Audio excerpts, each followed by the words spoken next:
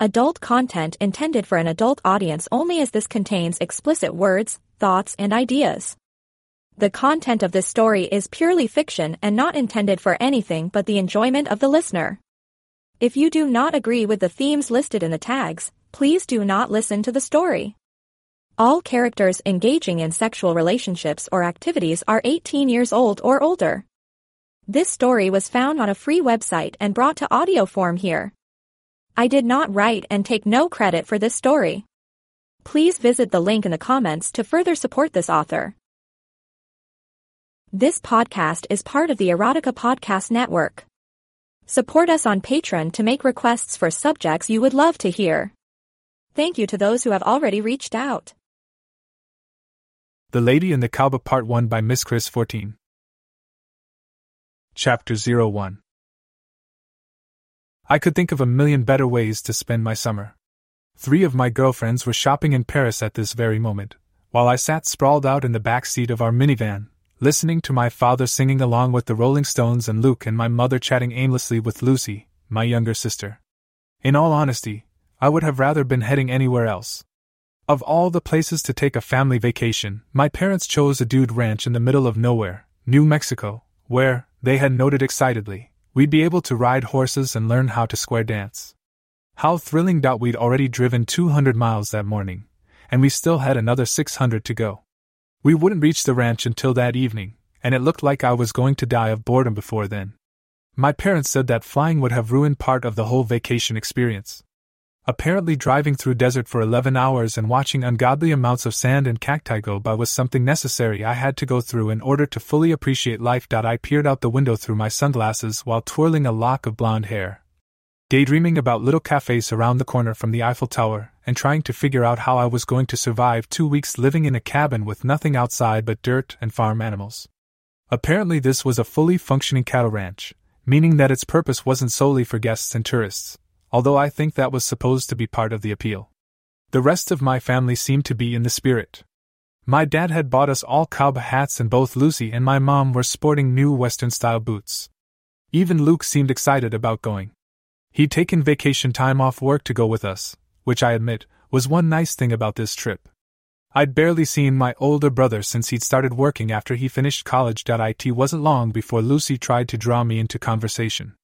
Kira, do you think there will be any guys there? At 15, my sister had a one-track mind. I smiled. No, it's going to be an all-female ranch, I replied back sarcastically. She gave a long, dramatic sigh. You know what I mean. Luke decided to jump in. It doesn't matter how many guys are there because if any of them so much as looks the wrong way at my baby sister, they're going to see what the inside of a horse's ass looks like. Luke, my mother exclaimed while my dad laughed. Does that go for both sisters? I asked, smiling. Darn tootin'. Luke turned and gave me a wink. He was 5 years older than me, and even though we were now 19 and 24, he still liked to pretend that I needed his protection, one of his more endearing qualities. Most of the time we drove for what seemed like an eternity, stopping only for gas, food, and the occasional "I have to pee" from Lucy, who'd gone through about 5 water bottles that day. We got off the freeway around 7 and drove along a dirt road for a half hour. This place truly was in the middle of nowhere. The sun was setting as we pulled off the track, under an archway that had Waterman Ranch engraved on it. As we drove in, the first thing I noticed was how big the place was. Huge amounts of green and brown pasture lay sprawled out around what seemed to be the main part of the ranch, where there were clusters of guest cabins in the distance, and a giant house that stood in the middle of stables and corrals. Horses were out galloping in fenced areas and being herded into a large red barn by ranch hands. Groups of people that mostly looked like guests were walking into the big house, which would have looked like a mansion if it weren't made out of wood. There was an extensive porch that swept across 3 sides of the building, and many lingered outside sipping drinks and talking. After parking the car and grabbing the luggage, we were led to the cabin which the 5 of us were going to be packed into. To my surprise, it wasn't that small. There was a decent-sized living room with a kitchen that offset it. The main room was furnished with wooden sofas and chairs, and had a fireplace with a large rug in front. In addition, there were 2 bedrooms. I'd be sharing a room with Lucy, and Luke would take the extra bed in my parents' room. I put down my suitcase and walked into the bedroom. 2 twin beds were placed about 8 feet apart, and I chose the one on the edge of the room that sat directly next to a window. After sitting down and testing the bed, which actually felt quite comfy, I opened the window curtain and looked outside. Although it was dark, I could still see pretty well. In the distance, I saw men on horses leading cows into the stable. Others were walking toward the large house that sat in the center of the ranch, where a large amount of people were gathering. Small, colorful orbs hung in the air between the buildings now, and I realized they were paper lanterns, lit up in hues of red, green, blue, and yellow. My mom came into the room and looked out the window with me. You know, everyone gets together at that main house at night. They call it the lodge, and there's music and dancing. I think we should all head out there. It will be fun. How a middle-aged woman who had been up since 6 in the morning had so much energy, I had no idea, but that was my mother. Tonight? Don't we need to unpack? I asked in a voice that made it clear I was less than enthused. You know, I think after 12 hours in the car today, you'd want to walk around for a little while. She answered, smiling. She did have a point. A half hour later, all 5 of us were heading into the big ranch house. It certainly wasn't what I was expecting. The house looked big from the outside, but the inside seemed huge, and as soon as we walked in, I could see why they named it the lodge. It looked like the lobby of a large hunting lodge. There was one main room, completely decked out in Western decor. A fiddle band played in the corner while people danced on the hardwood floors in the center of the room, and there was a bar off to the side, where ladies in cowboy hats were serving food and drinks. The walls were decorated with things like antlers and pictures of the ranch from years ago, and paper lanterns like the ones outside provided an extra bit of glow to the already bright room. I had to admit, the place had character. Shuffling over from the bar, a tall, slightly stout man, probably in his mid-50s, introduced himself as the owner of the ranch. You must be the new guests, the Davis family? His voice was deep and booming. I'm Jack Waterman, the owner of the ranch, and we're all pleased to have you here. If there's anything at all that I can do to make your stay more enjoyable, well then you just let me know. He was wearing a white, button-down shirt, large cowboy hat, boots, and he sported a thick salt and pepper mustache. While exchanging pleasantries with my parents, he had a big grin on his face. These are our daughters, Kira and Lucy. My mother introduced us to Mr. Waterman, thrilled that the owner of the ranch himself was getting to know us. And my son Luke is over at the bar. We've been driving all day from Southern California, but we had to come tonight and see what we were missing here. Our motto here at the ranch is ride hard during the day, and dance even harder in the evening. Mr. Waterman replied proudly. The man looked tough, but once he started talking he actually came across as very sweet. This kind of shindig goes down every night, and usually lasts for a while. It's a great way to get to know the staff and the other guests. You all make yourselves at home, and don't forget to get up early tomorrow for the trail rides. Oh! Trail rides! Lucy exclaimed excitedly, turning to my mom who nodded with her. I seemed to be the only one in the family who wasn't thrilled to have the chance to act like a cowboy, or cowgirl. For 2 weeks. After a few more minutes of chatter, Mr. Waterman went over to greet others, while my parents started dancing. Everyone in the room seemed to be into the whole Western theme, wearing clothing like jeans and boots and such. I felt extremely out of place in my blue cotton dress and flip-flops. I didn't know that I would need to dress more appropriately on the first night here. Unlike normal families that would want to sleep after 12 hours of driving, mine wanted to learn the two-step. All right, ladies, which one of you wants to be the first to dance with me? Luke was back from the bar, beer in hand, which seemed to be the drink of choice judging by what everyone else in the room was sipping. Lucy looked at me with a kind of pleading smile. You guys go ahead and dance away, I replied, relieved. I may have spent an entire day in the back of a van, but the last thing I wanted to do now was show off how gloriously bad I was on the dance floor. The room was starting to spin anyway, and I grew hot under the bright lights. The loud music wasn't helping either. I think I'm just going to go sit out on the porch and get some fresh air. I tried to sound as though I was having fun. I wasn't. The porch was much better though, since I had never been one for large, noisy crowds. I leaned against the railing and gazed out at the ranch, which was a lot emptier now than it had been earlier. Others walked behind me, laughing and talking.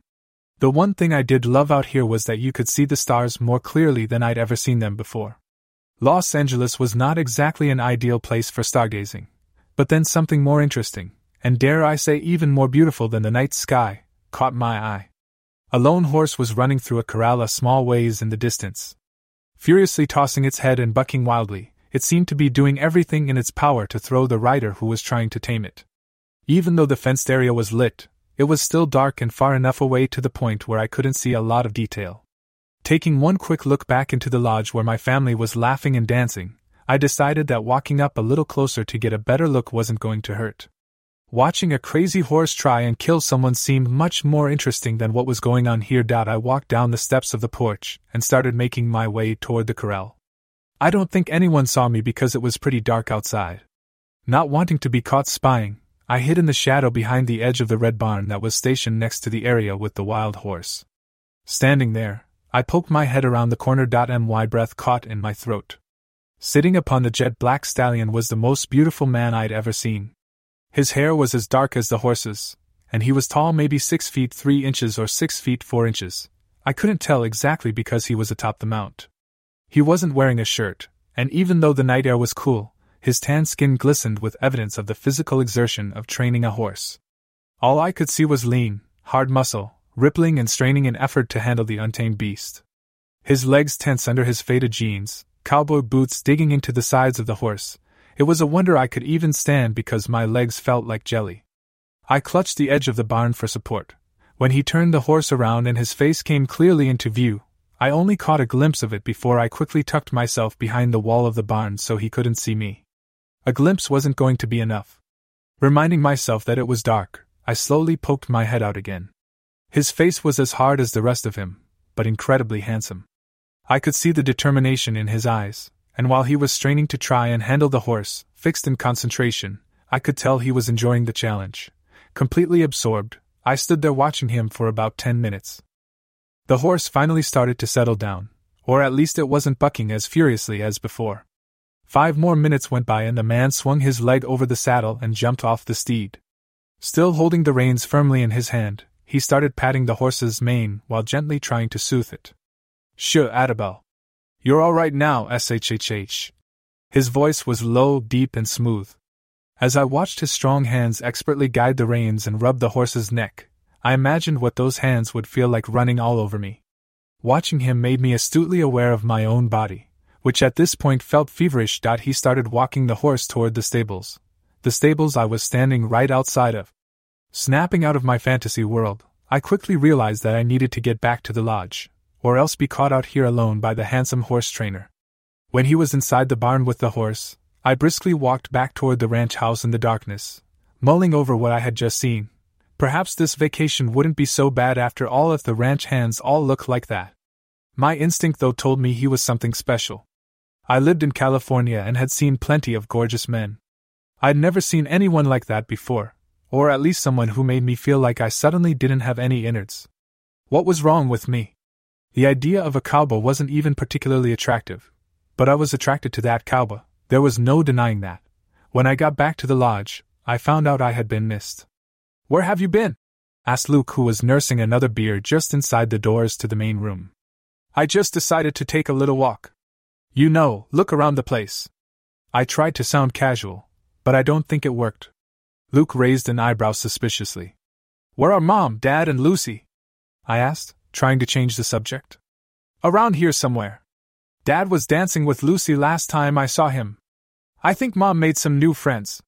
As he said that, I noticed my mother about 30 feet away, chatting with a woman who looked to be around her age, maybe slightly older. The woman was taller and had dark brown hair with some gray threaded through it, and like everyone else, she wore jeans, boots, and a cowboy hat. Mom saw Luke and me, and motioned us to head over. "Kira, Luke, this is June Waterman, Mr. Waterman's wife."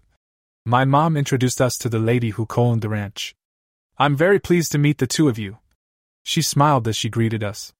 "It's not often we get visitors from California at this place. Usually it's mostly locals from across New Mexico, and sometimes Arizona and Texas. I'm surprised you LA folks are interested in vacationing at a dude ranch." "Trust me, I'm not." I wanted to say it, but of course I just smiled and nodded my head. Mrs. Waterman seemed very nice.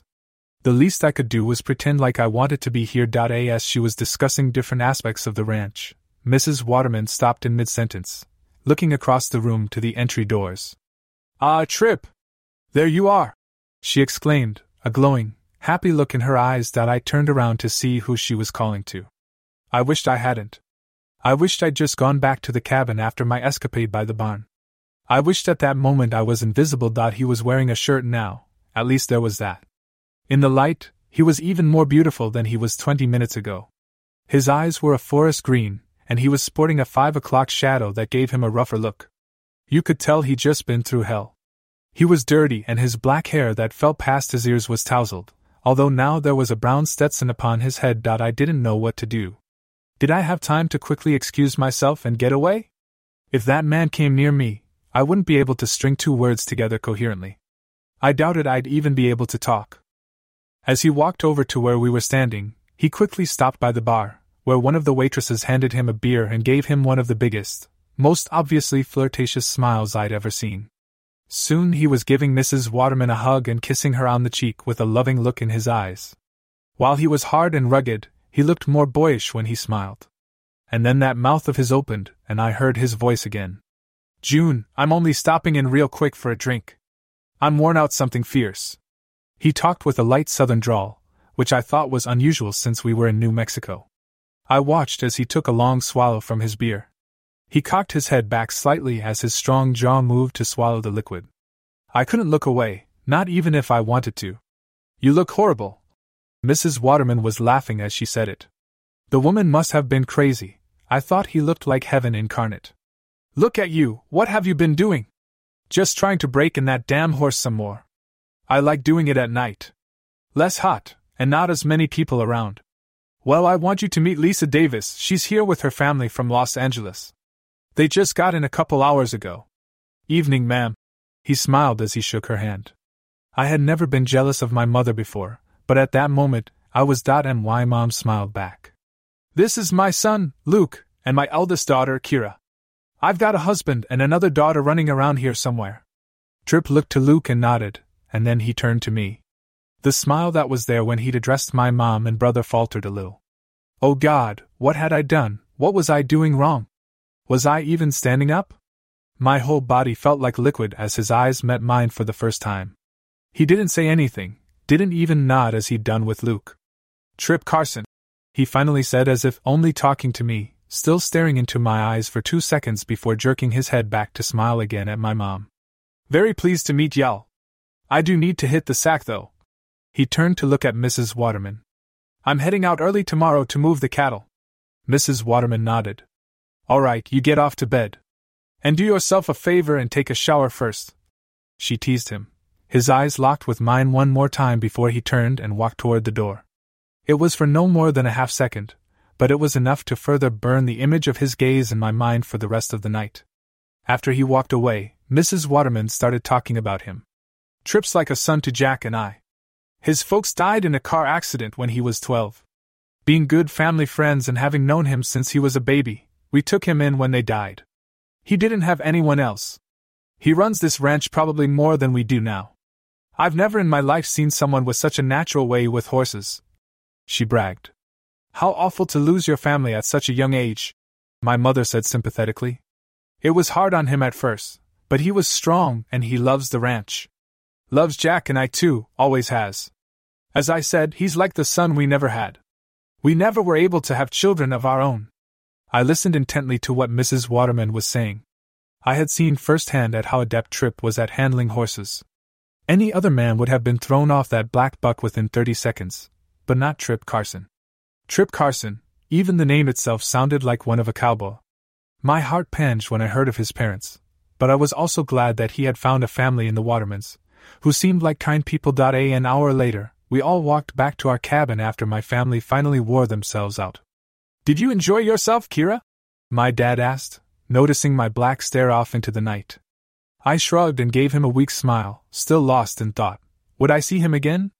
The ranch was big, but it wasn't enormous, and the man seemed to have a prominent role in the upkeep of the place.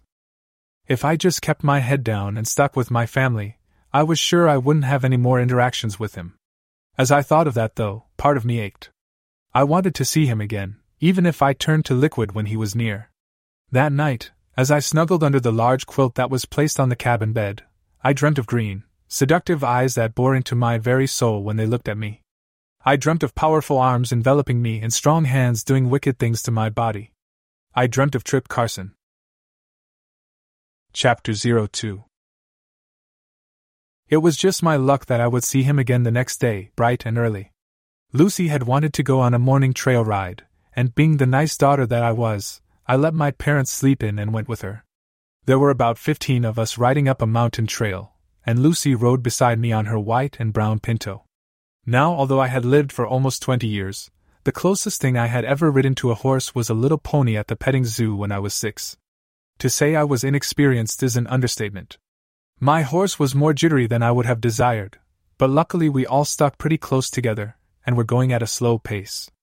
I didn't have to do much, as the horses followed the trail guide, a perky woman with red hair, probably in her mid-30s. I was actually enjoying the scenery when suddenly I heard a horse galloping quickly up the mountain. Actually, the closer the sound got, the more it sounded like a few horses running toward us. The tour guide stopped as Tripp and another man who was wearing a red shirt emerged and rode up to her. Both men looked slightly worried. Tripp was wearing a gray cowboy hat, which hid his eyes pretty effectively. As soon as I saw who it was, my heart stopped, and I prayed that he wouldn't see me. I sat on top of a horse, and if he looked at me the way he had last night, I'd probably fall off. The man who rode with him was talking to the trail guide.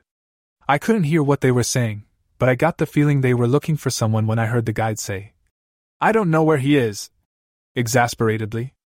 I remembered that Tripp had said he was moving cattle today.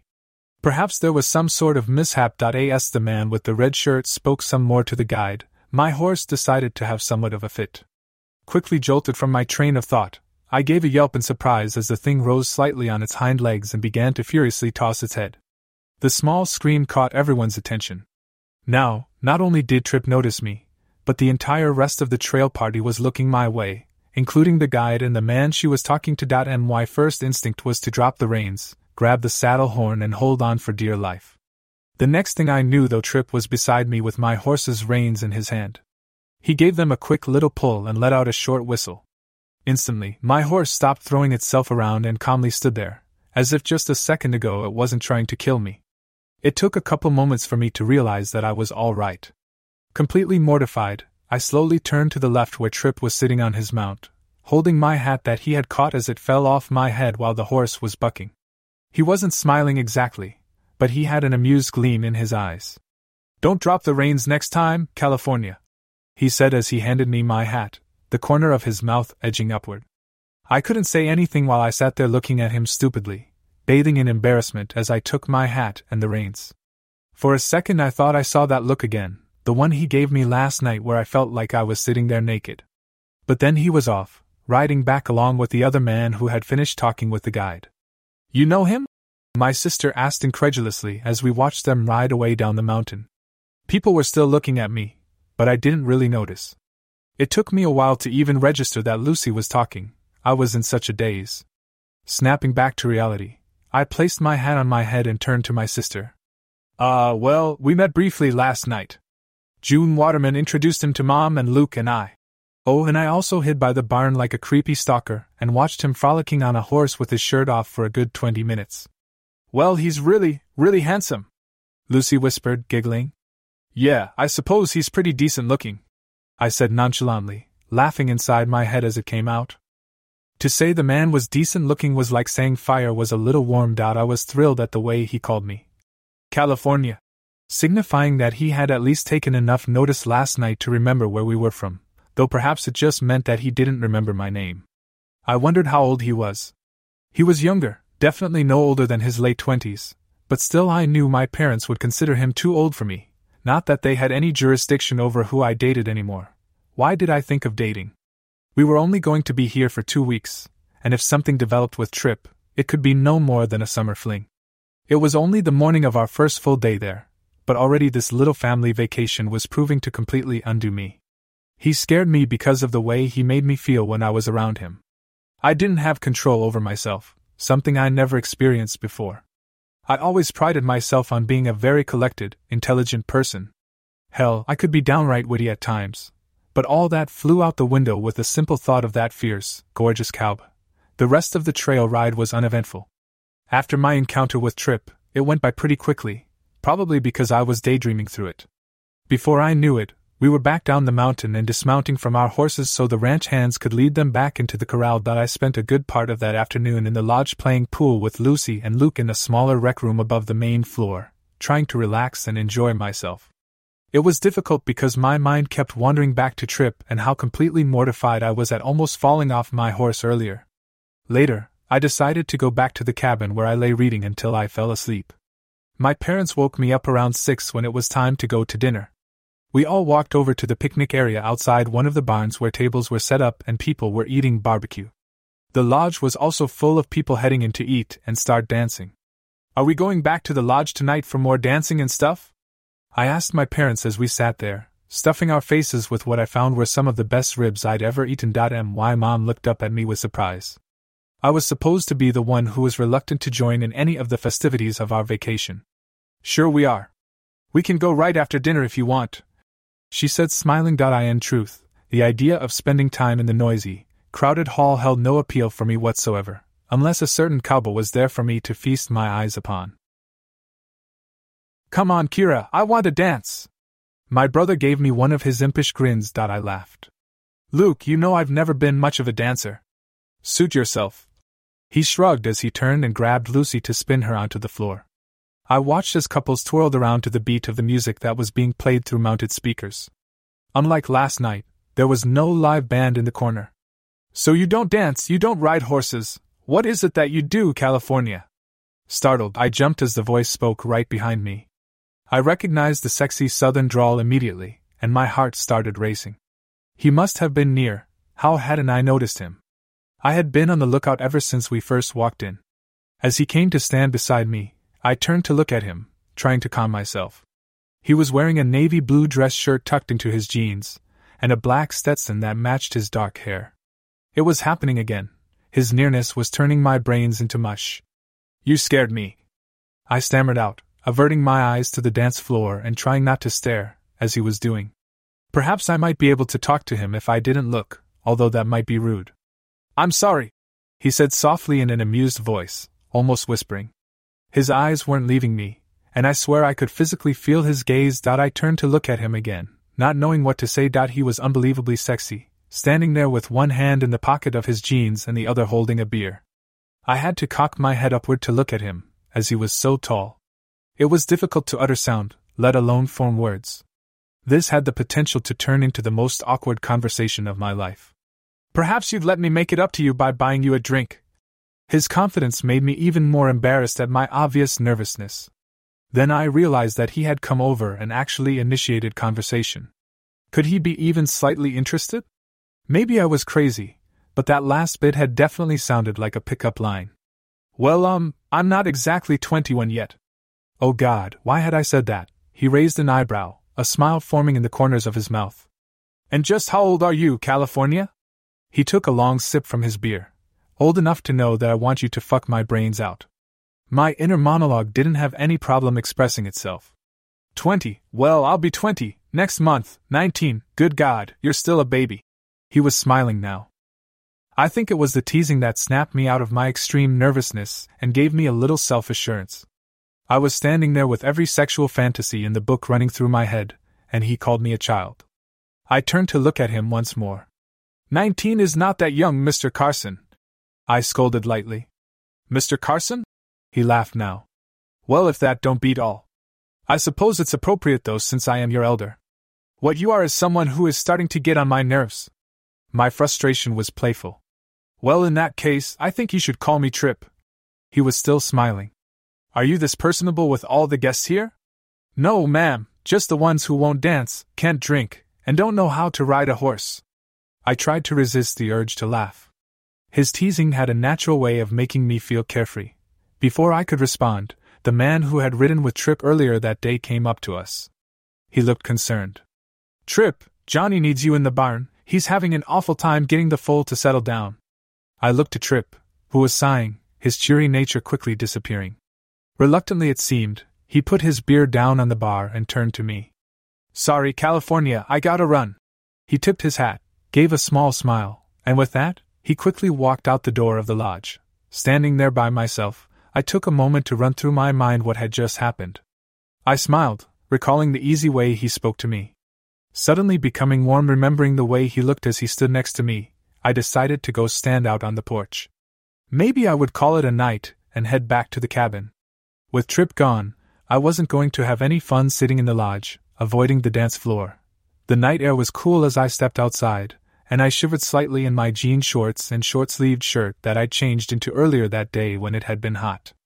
I looked toward the corral where Trip had been training the horse yesterday. It was empty now, and completely dark.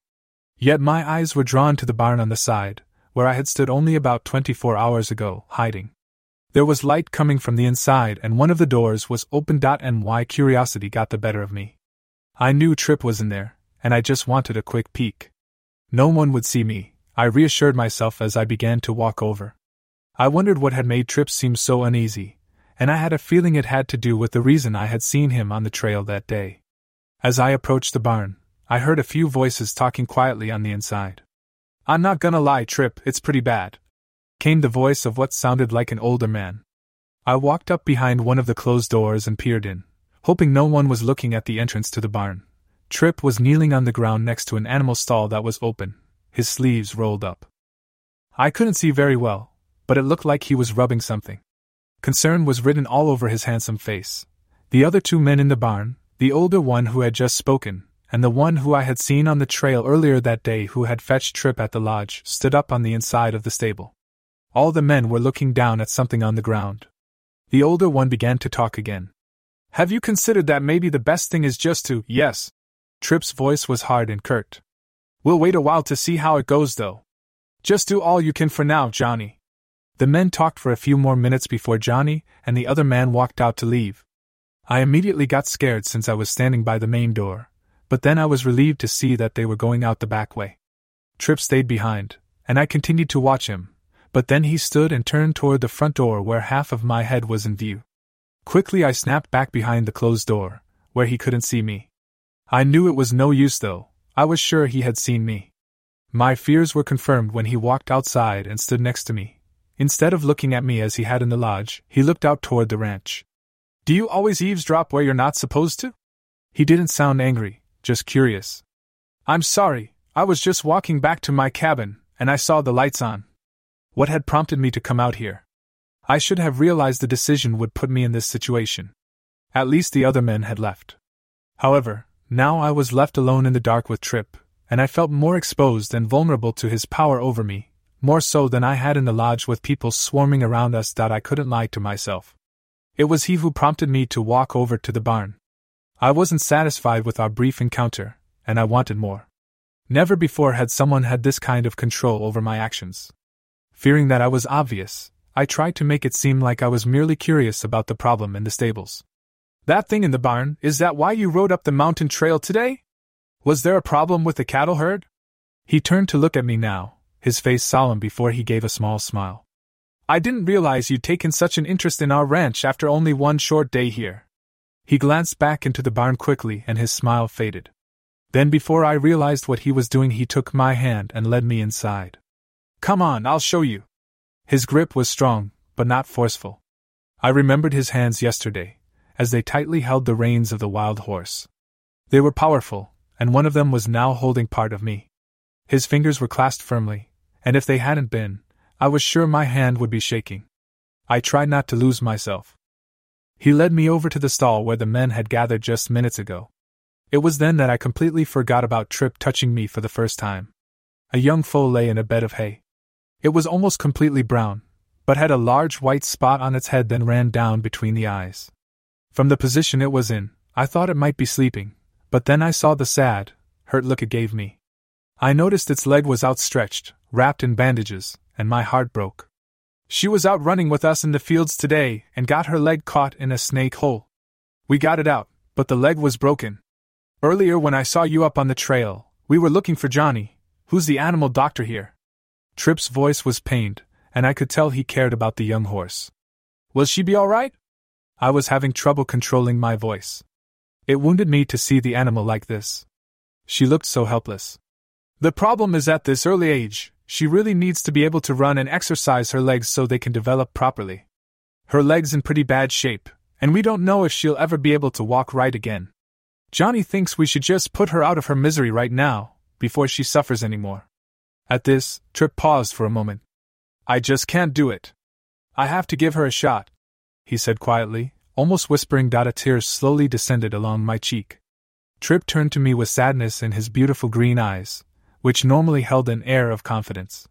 He looked at me, not as he had before at the lodge, where I felt as if he was trying to undress me with his eyes, but this time with an empathetic look of genuine concern.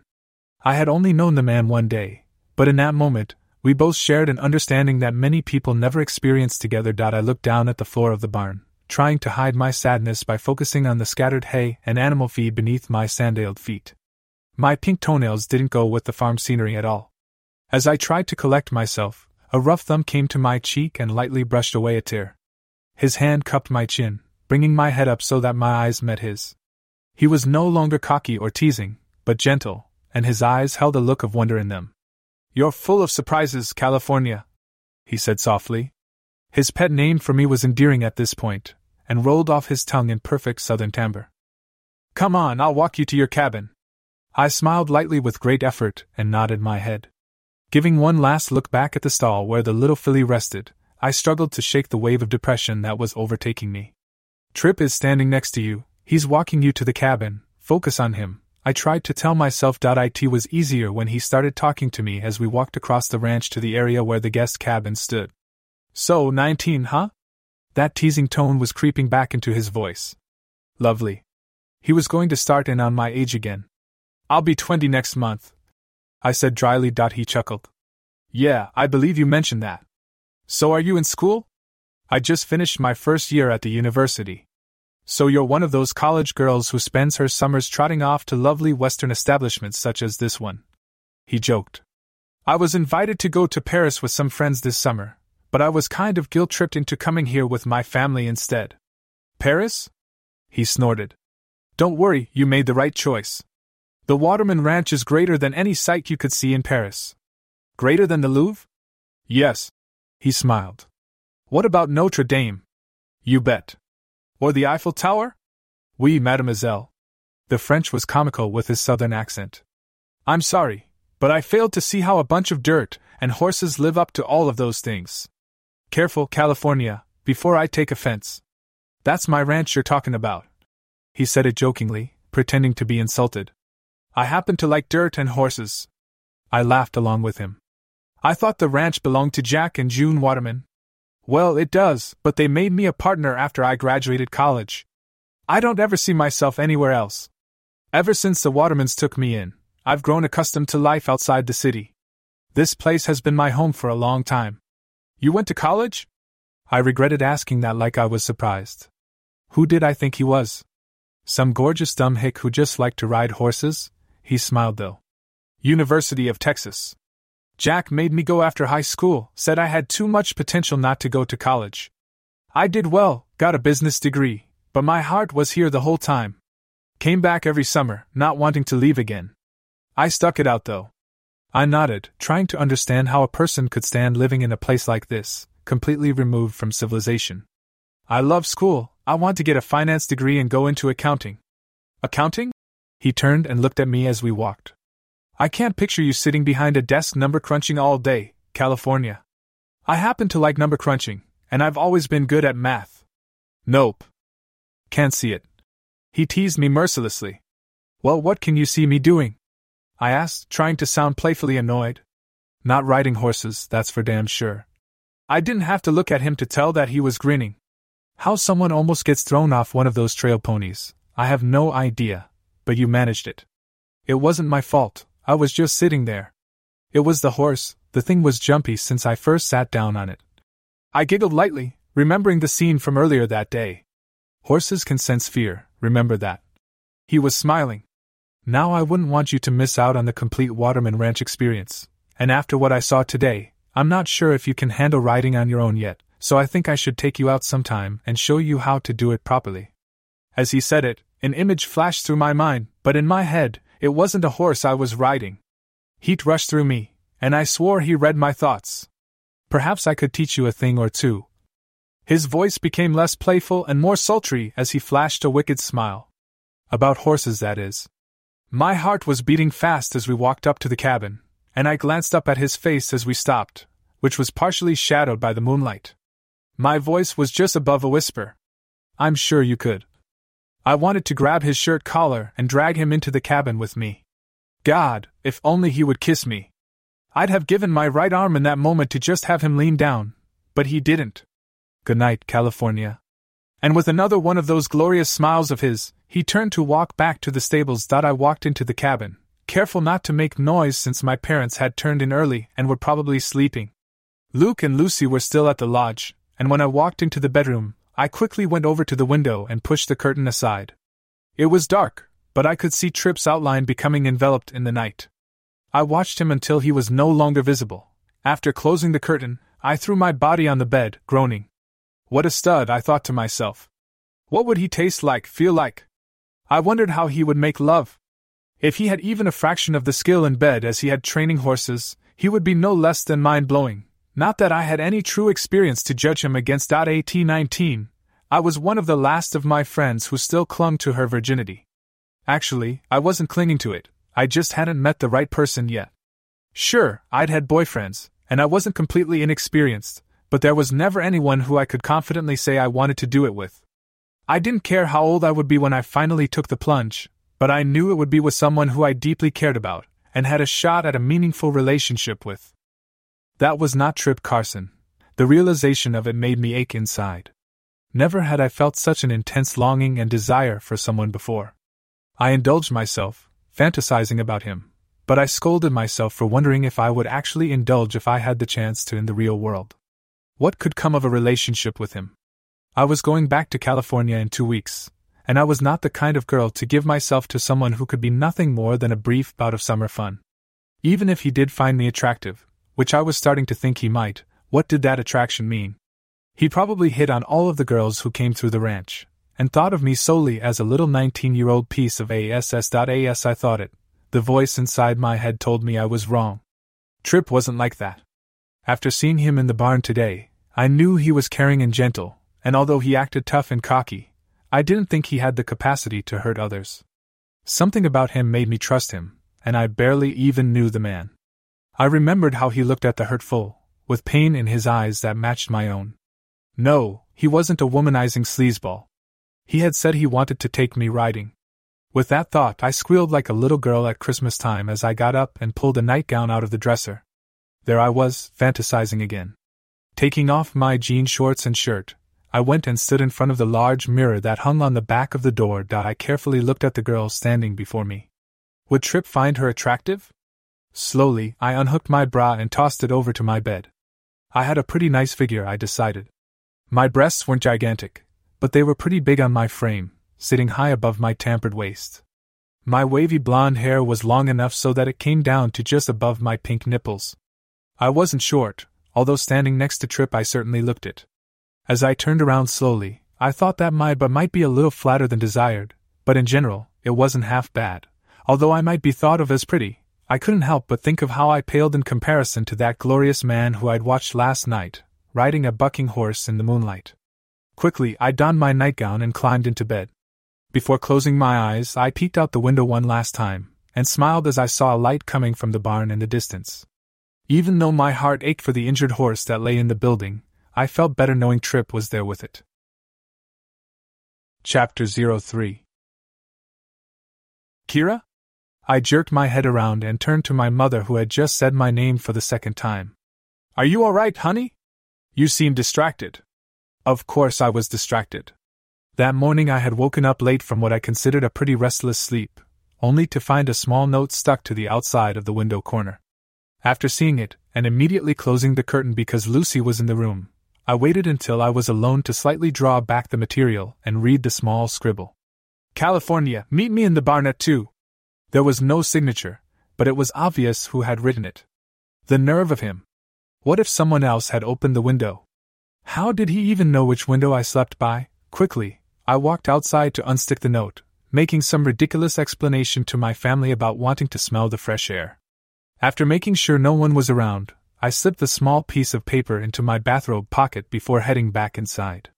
Back in the room where I was supposedly changing and getting ready to head to breakfast, I opened the paper to once again read what it said. confirming to myself the message hadn't changed in the 2 minutes since I had last seen it. My stomach began fluttering. I knew I shouldn't go, but the appeal of being with him was too much to turn away. Now, as I moved my eggs around my plate, completely distracted from my family who were chatting away, I kept glancing toward the barn where I was to meet Tripp later. The note sat snugly in the pocket of my jean shorts. My mother had noticed my disengagement. "Yeah, sorry, I guess I'm just not fully awake yet." I tried to sound as if I was tired. "Well, wake up and eat your breakfast," Luke said in bossy type of tone. "We're all going on that family hike up the mountain range in a few hours. Everyone at the ranch is supposed to be doing it. It's going to be fun." I was really starting to feel as though I was going to be the party pooper of this vacation. "A hike up the mountain?" I asked with hesitation written all over my face. Great, now I had to make up some excuse to my family about why I couldn't go with them and the other guests to play explorer. "Yeah, I think all the guests are meeting at the bottom of the trail around 1:30. My dad piped in after swallowing a mouthful of bacon. My whole family was looking at me at this point, as if daring me to try and get out of it. "Guys, I don't think I'm up for a long hike today. I haven't been feeling very well." Luke rolled his eyes at that one. "Seems you haven't been up for anything so far this trip, and where have you been off to these last couple of nights? We keep missing you at the lodge." I was starting to get annoyed. Sometimes Luke forgot that I wasn't 12 years old anymore. "Last night I went back to the cabin. I was tired, and you know I'm not a fan of the noisy, dancing atmosphere in the evenings." Luke looked at me for a moment before focusing back on his breakfast and nonchalantly yet bitterly adding, "I saw you talking to that cowboy last night, the ranch hand. What's his?" "Tripp," I corrected him, scolding myself for doing it so quickly and potentially giving myself away. Luke was staring at me now, as was the rest of my family. My parents seemed merely curious, but Luke was giving me a questionable stare, as if asking me through his eyes what was going on. "Yeah, him," he said slowly after pausing a moment. Lucy broke the awkwardness by making matters worse. "Is he that super gorgeous one we saw on the trail yesterday?" The question was directed towards me. "Yes," I sighed. This was not a conversation I wanted to be having. "So you think he's gorgeous?" Luke asked accusingly. "No!" I almost yelled, extremely frustrated. "Lucy obviously thinks he's gorgeous. I barely know him. He's the one I met on our first night here, right? The one June Waterman introduced us to?" my mom asked.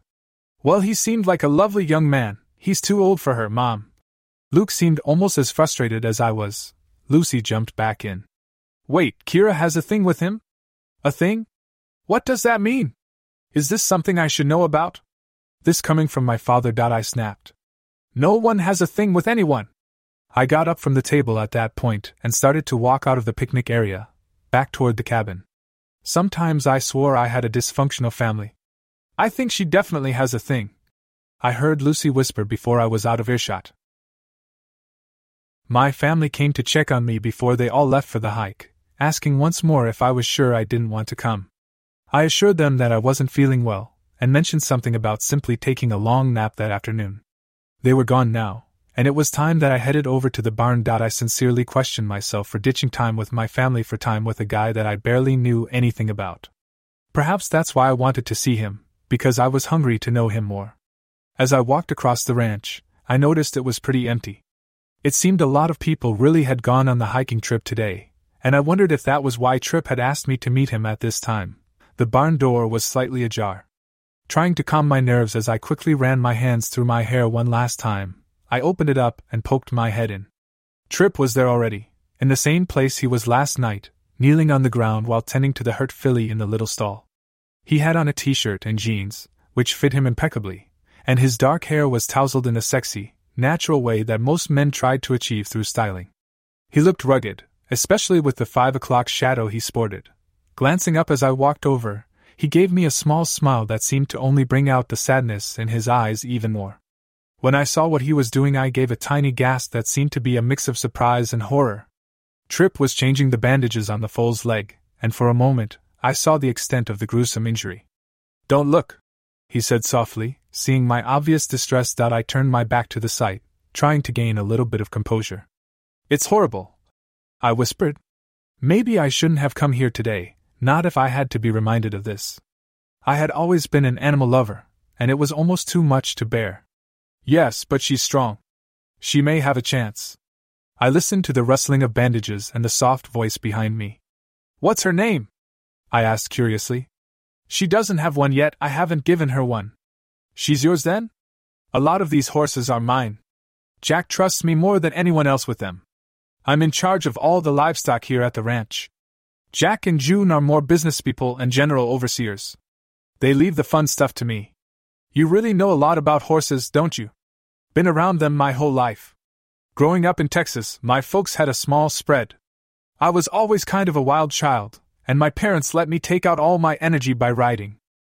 Always had a knack for it. I'm sorry about your parents. I don't know what prompted me to say it. I didn't want to bring up bad memories, but my heart went out to the man who had been through so much after losing his family. Don't be, California, he said softly. It happened a long time ago, and the Watermans had been close family friends for a while. They gave me a great home when they took me in. They brought me here, and I couldn't think of a better place to be. At that moment I heard him start to stand, figuring it was safe to turn around. I slowly spun and was greeted with Tripp's broad chest all of 3 inches away from my nose. He was quick to come and stand right behind me once he was done wrapping up the bandages. Startled, I took a couple steps back and craned my neck to look up at him, as he was almost a foot taller than me. He looked down at me with an amused, devilish smile across his face, and his close proximity started to have an effect on my ability to think coherently.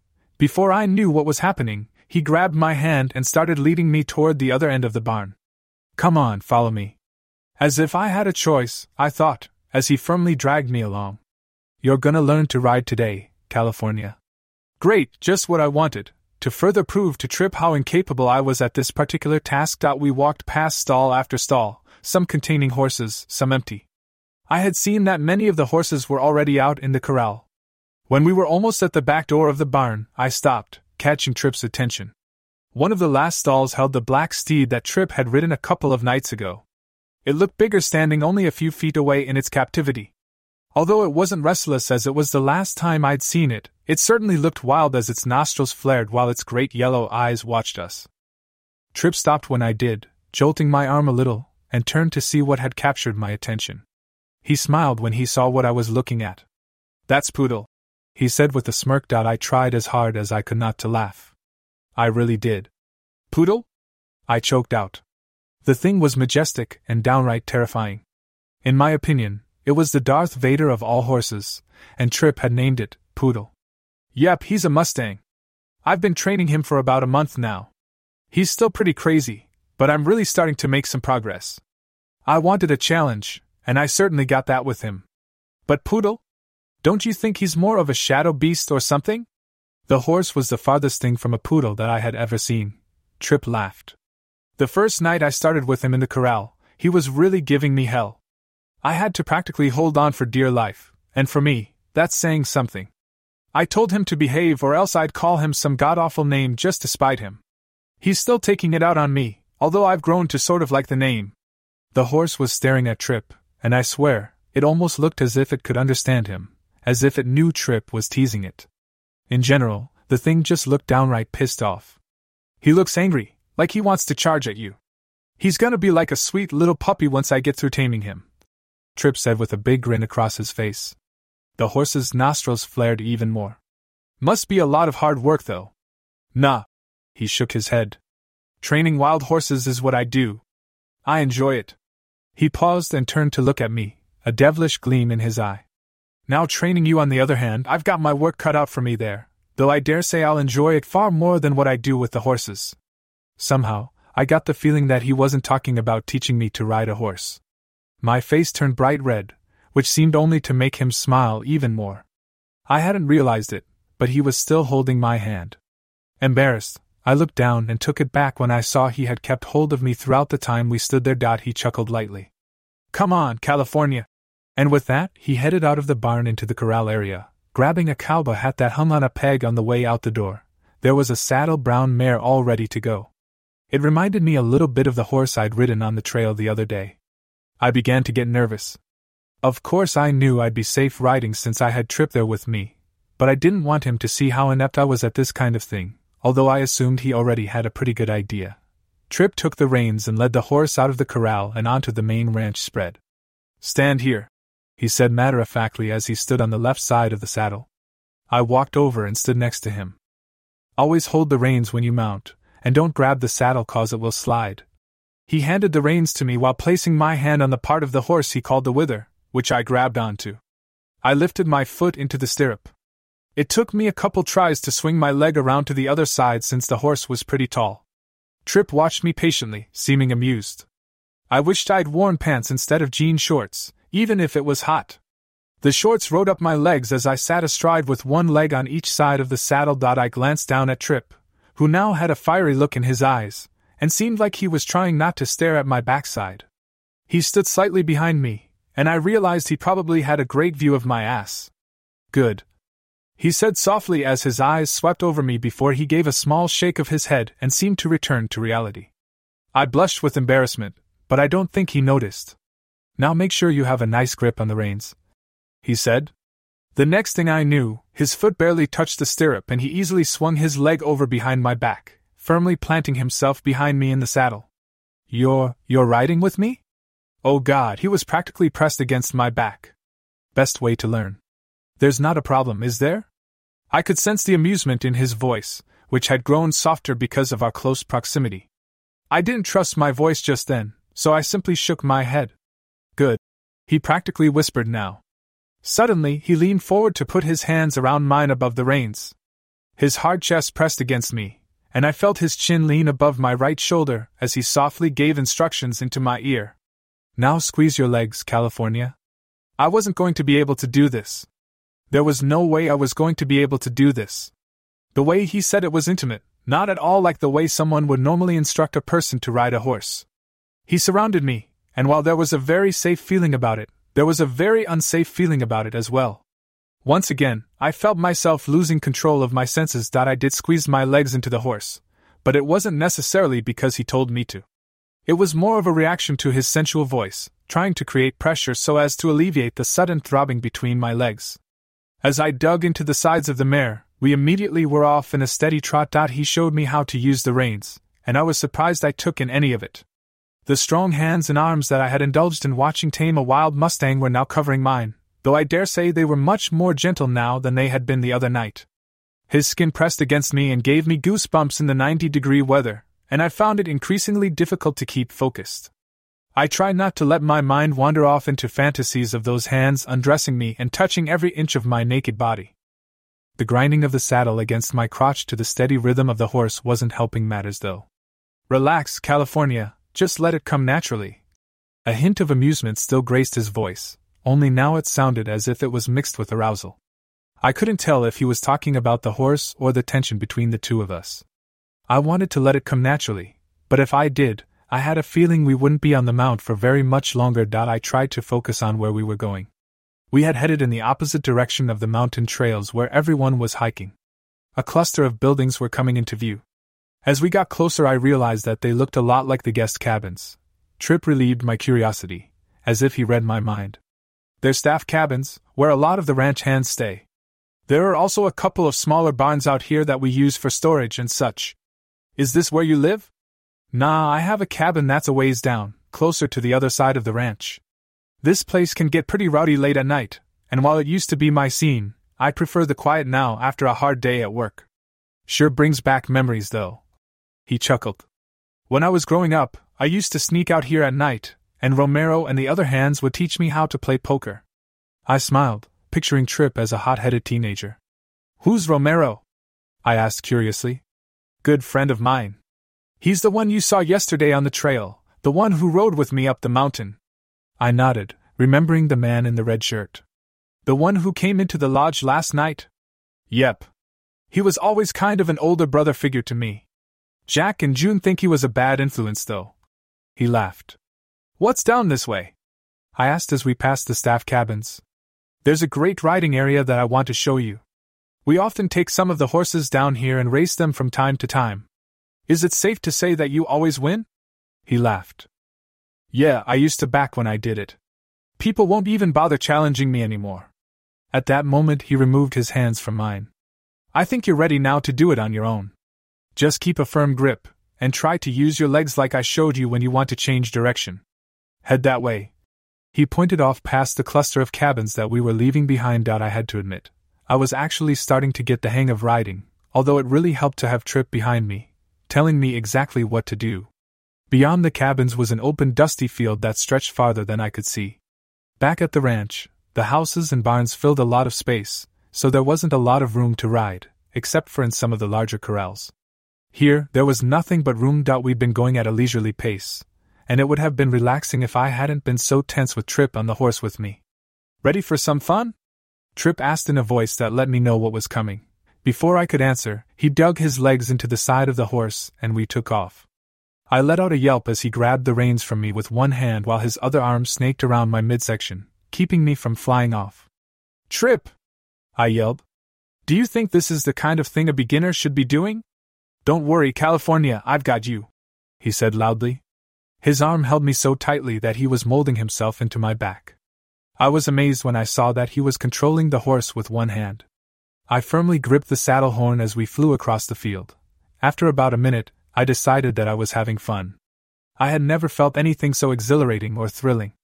We rode like that for about 10 minutes, in circles through the fields before ultimately heading toward a group of trees in the distance. "We're making a full circle back the ranch. If you head this way, you'll meet up with a creek that leads right behind the guest cabins," he said as a small building came into view. "I'll show you." The creek ran between a few sparse trees, and we slowed and started to follow it down toward the direction of the ranch. A solitary cabin, about the same size as the one my family was staying in, sat a few 100 feet away from the water, but it was in the opposite direction of where we were heading. "Trip, what's that cabin back there?" I turned to look at the cabin and saw that Trip was smiling behind me. "That's my place, has its own little barn in the back and everything." "That's where you stay?" "Yep. Built it myself a few years ago after I came back from college." It certainly was in a lovely area, and it was much more secluded from the rest of the ranch, which according to Trip, was just a ways down the creek. I was surprised that it only took about a minute of riding at a brisk trot to reach the back of the guest cabins. "So that's what's behind the cabins. I thought they were on the edge of the ranch," I said while glancing back at the creek. "The ranch has a lot of land, but the cabins and main barns and such are all conveniently close to each other. You can follow that creek a long ways past my cabin and still be on Waterman land." We rode back to the corral. Trip hopped down first. I had to admit that I had enjoyed feeling him so close, and after riding with him for an hour, the lack of his presence next to me was uncomforting. Instead of letting me get down off the horse myself, he effortlessly lifted me onto the ground after I swung my leg around. "I'm sorry if you were looking forward to that hike everyone was going on today." He spoke to me as he led the horse into the stables. "I think I had more fun with you," I said shyly. I was embarrassed after I said it, but Trip turned to look at me with a big grin on his face. "Is your family wondering where you are?" I told them that I didn't feel well. "They think I'm at the cabin, sleeping." I realized how much I was revealing, that I had lied to my family and ditched them in order to spend time with him. The way he was looking at me as we walked unnerved me, and I got the feeling that he was starting to understand how I felt about him. I was making myself vulnerable, and I didn't like it. In the barn, Trip calmly unhooked the saddle before grabbing a brush to run over the horse. I stood against the wall of an empty stall and watched his hands work. "Tell me about California, about where you live." I smiled. "What's there to tell? It's sunny with lots of palm trees. Have you always lived there?" His voice was quiet and relaxed, as if he liked simply listening to me talk. Every now and then he glanced over at me. "Yeah, born and raised there, although my family does like to travel a lot, so I've seen many different places. I considered going to school on the East Coast like my brother did, but I didn't want to be so far away." "You're close with your family?" It wasn't a question, more of a knowing statement. "Yes, they're wonderful, even if they drive me crazy sometimes." I chuckled as he gave me an understanding smile. He paused before asking the next question. "Are you close with anyone else?" His smile faltered as he grew more serious.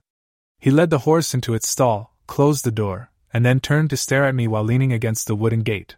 Was he asking what I thought he was asking? He stood there dissecting me with his arms crossed. I decided to take the question on its face. "Well, sure, I've got some good friends at school with me, and my best friend, Holly, has lived down the street from my house since we were 6. Is there someone special?" He was completely serious now, and he started slowly walking towards me, one step at a time. The same look he had in his eyes the first time we met was there now. I felt naked, and vulnerable, and alive. Someone special? The volume of my voice suddenly decreased to just above a whisper.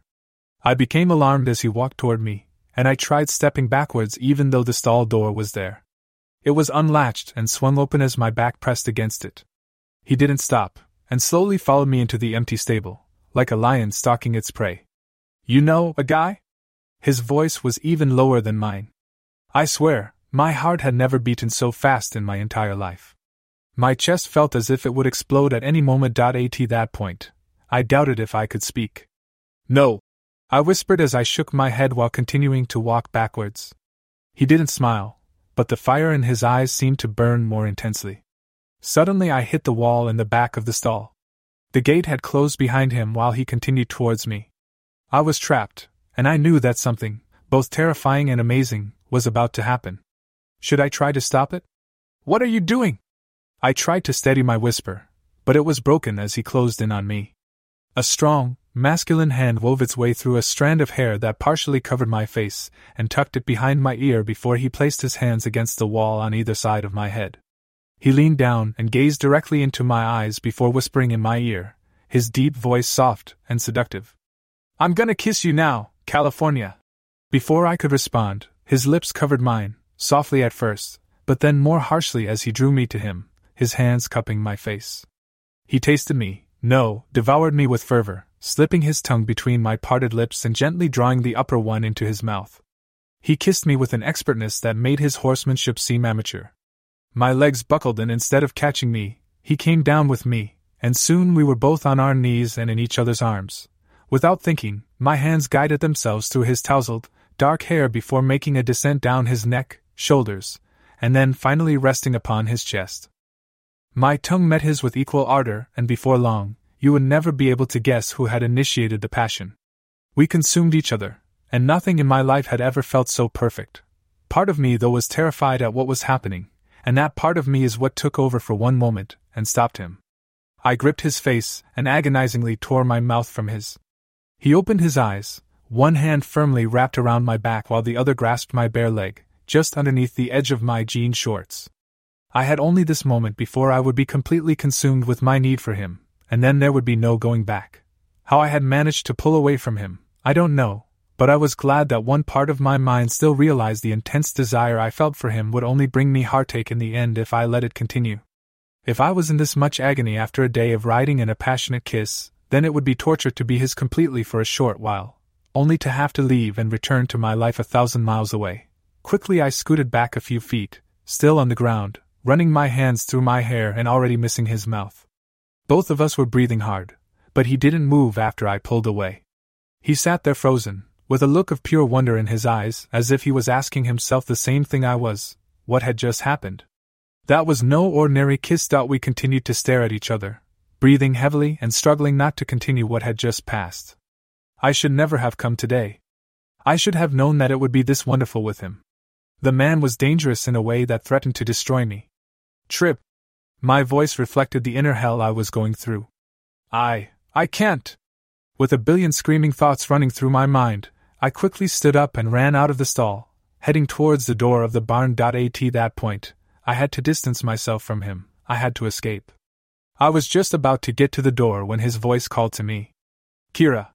It was the first time I'd heard him say my name, and a wave of emotion rushed through me as I turned around. He stood about 10 feet away with a look of desperate need, yet firm conviction in his eyes. That conviction pulsed through his voice, which then spoke the words that would haunt me for the next 24 hours. Before you leave this ranch, I'm going to make love to you. And not just because I want it, but because if I don't, either of us will ever forgive ourselves. Part of me rejoiced, and part of me died. And then I ran. Chapter 04. The excuse I had used yesterday about being ill proved to be useful today, although I doubted I even needed an excuse to lie in bed as I had been doing since I returned from my afternoon with Trip. I was a train wreck, and everyone could see it. Are you sure there's nothing I can get for you? My mom asked in that sweet, caring voice mothers use when their children are sick. Yes, I just want to lie here, I said, half groaning, wedged between my pillow and the covers of the bed. In all honesty, I would have been content lying there for the rest of my life. I never wanted to get out of bed again, especially while at this ranch, where I could run into Tripp or see him wherever I went. The only safe place I knew to stay was here in the cabin. I didn't even open the curtain to look outside, as I usually did in the morning. Looking at the ranch, where I had spent the day with him yesterday, would be too difficult. So while my family went out to eat and subsequently enjoy whatever activities they had planned for the day, I wallowed in my own misery and stayed in bed, trying to think about something, anything, but that kiss in the barn. My mom came back to check on me every hour, and she brought me food throughout the day, which I only picked at, having almost completely lost my appetite. Later, Lucy stayed and played a few games of chess with me. My family thought I was still suffering from yesterday's pretend ailment, which consisted of a particularly gnarly headache. Today, I wasn't sure how pretend the headache was. I tried to distract myself by reading, knitting, and periodically sleeping when I could. There wasn't a lot to do in a cabin with no computer and no TV, other than think of Tripp. Tripp Carson. It was around 6 when my family left for dinner after a long day of God knows what. I knew I should have gone with them. I couldn't very well sit in this cabin for the rest of the trip, hiding under the covers, but I didn't want to see him yet. His words from yesterday reverberated in my head. I knew he had felt exactly what I had, and I began to think that he may have been right. If I left this ranch at the end of next week without acting on whatever this was between us, I would have what-ifs for the rest of my life. What would be worse, being with him and then having to leave him, or leaving after never having been with him at all? Once I asked myself the question, I was surprised how easily the answer came. Suddenly I didn't just want to see him, I had to see him. I threw the quilt off of me and got out of bed, immediately beginning to pace as soon as my feet hit the floor. Should I go out to the lodge tonight? Would he be there? Would I be able to talk to him alone? What would I say? I want you. I need you? How do I go about this? What about my family? They thought I was sick. They'd be watching my every move. I decided to take a shower while trying to collect the screaming thoughts whirling around in my head. Going to the lodge wouldn't be a good idea. There would be so many people there, and I didn't think I could handle the awkwardness in that kind of setting. Maybe it would be best to wait until tomorrow, when I could seek him out on the ranch. Perhaps then I could simply pull him aside. Yes, I would wait until tomorrow before confronting him. I didn't want to seem desperate anyway, so wasn't it best to give it a couple of days and at least try and play hard to get? I wasn't cooling down, however. The more I thought of him, the more I wanted him. Tomorrow might as well have been 1,000 years away. Later, I lay in bed as my family came home from the lodge. They all came in to check on me before getting ready to go to sleep, asking how I was feeling in their soft, tired voices that were laced with concern. I told them I was doing much better, which seemed to hearten them. If I was going to be going out tomorrow, then I needed them to believe I wasn't sick anymore. Trying to go to sleep, my eyes were closed as Lucy sat on her bed, brushing through her hair and chatting away. I drowned her out for the most part. "Lucy, do you mind? I'm trying to get some rest," I said groggily. The quicker I forced myself into unconsciousness, the quicker tomorrow would come. "Oh, sorry, I guess I should let you sleep. I'm pretty tired myself," she said as she started to get under the covers. "Oh hey, I saw that cute guy at the lodge tonight." My ears perked up and suddenly I was hanging on to her every word. There was only one guy at this ranch that Lucy had deemed attractive. "What guy?" I asked, trying to sound sleepy and slightly annoyed, as though I didn't care. "You know, the hot cowboy from the other day, Tripp, right? Saw him for a few minutes while we were dancing and stuff. He came in looking really pissed off, like he was angry." My mind raced. I couldn't help but wonder where that anger stemmed from. "So? What's the big deal?" I asked, trying not to give away my interest. "Well, he sat down at the bar and another guy came and sat down next to him. I wasn't watching the whole time 'cause I was busy talking to this other girl. Her name's Georgette, by the way, and she's from Georgia. Isn't that funny? Georgette from Georgia. She's 16, so she's my age, and she was telling me about how, Lucy, what does this have to do with Tripp? Sometimes I wanted to strangle my sister." "Oh right. Well, the next thing I saw when I looked over was Tripp had the guy by his collar slammed up against the bar, ready to knock the crap out of him. He would have too if Jack Waterman hadn't run over there when he saw it. Tripp stormed out after Mr. Waterman broke it up. He must have been pretty upset about something," I said airily, telling it more to myself than to Lucy. "Yeah, he looked like he was ready to tear into anyone who got in his way," kind of like the way Luke was at first when Susan broke up with him. The image of my brother's angry grief floated into my mind. We couldn't go near him for 2 weeks after his college girlfriend had broken it off one summer. He would bite off our heads for simply talking to him. Was it our encounter yesterday that had Tripp so angry? The behavior seemed out of character for the carefree, teasing cowboy I had ridden with through the pastures of the ranch. Lucy chatted a bit more before falling asleep. I didn't hear anything she said as I lay there, feeling as though I had been hit by a semi. Soon I realized that I wasn't going to be able to rest. I needed to see Tripp. I ached for him. After a half hour, when the room was filled with Lucy's soft snores, I had an idea, but it was risky. At that point though I didn't care, and I grabbed my cell phone off the nightstand and looked at the time. It was around 10, still pretty early. I didn't know if the rest of my family were asleep yet or not. I didn't even know if Tripp would be home at this time. As angry as he'd been, he may have gone off somewhere and gotten drunk for all I knew. I didn't know though that I had to do something. I couldn't sit in this bed any longer, but it was extremely difficult trying to get up the courage to get dressed and walk out of the cabin. The realization came that it wasn't my family I was worried about, it was facing Tripp. In the end, my desperate need to see him won out over my fear. We both felt the agony of yesterday. I took it out by lying in bed all day, holding myself up in solitaire. He took it out by almost creaming someone who happened to rub him the wrong way. Instinctively, I knew he was going through the same hell I was, especially after the way he watched me run out of the stables yesterday. Lucy's breathing was heavy with sleep as I tiptoed around the room, slipping a lavender sundress over my head. In the main room, which was empty, I quietly brushed through my hair while checking my appearance in the mirror. I must be crazy, I thought to myself as I softly opened the door and crept out into the cool night. Normally, I might have been cold, but now my face was flushed with the thought of what I was going to do. Once outside, I briskly walked behind the cabin, and somehow in the dark, I found the creek that Tripp had showed me yesterday. As I followed the water, I tried to calm myself by thinking of what I might say to him. Nothing came to me. What was I doing? It wasn't a long walk. I don't know whether I was happy or utterly terrified to see light coming from his cabin, confirming he was not only in there, but awake. My heart had been racing since I had stepped out of bed, but now I was sure that it was about to break out of my chest and start running through the grass. Do it. Do it before you lose your nerve, I told myself harshly as I stood on his porch, my nose all of 3 inches away from the front door. Before I knew it, my hand rasped on the wooden entrance to the cabin, probably a little too harshly a result of the immense amount of adrenaline coursing through my body. As soon as I heard the sound of my fist knocking, I cried inside my head, cursing myself for what I was doing. For a split second, I thought about running. Too late. The first thing to greet my eyes as the door swung open was a massive amount of rock-hard, bare chest. A light shading of hair ran down the center, only to disappear into a pair of faded jeans that were zipped, but had the top button undone. I was reminded of the first night I saw him, atop his Mustang, clad only in boots, jeans and a cowboy hat. What I had seen that night stood before me now in more detail than I could have ever wished for. It was an image that would be branded into my mind forever. I felt a dampness between my legs, and heat spread throughout my entire body. My eyes traveled upwards and latched onto his, which at first held a look of surprise before turning quizzical, and then finally understanding, after seeing the burning desire in my own gaze.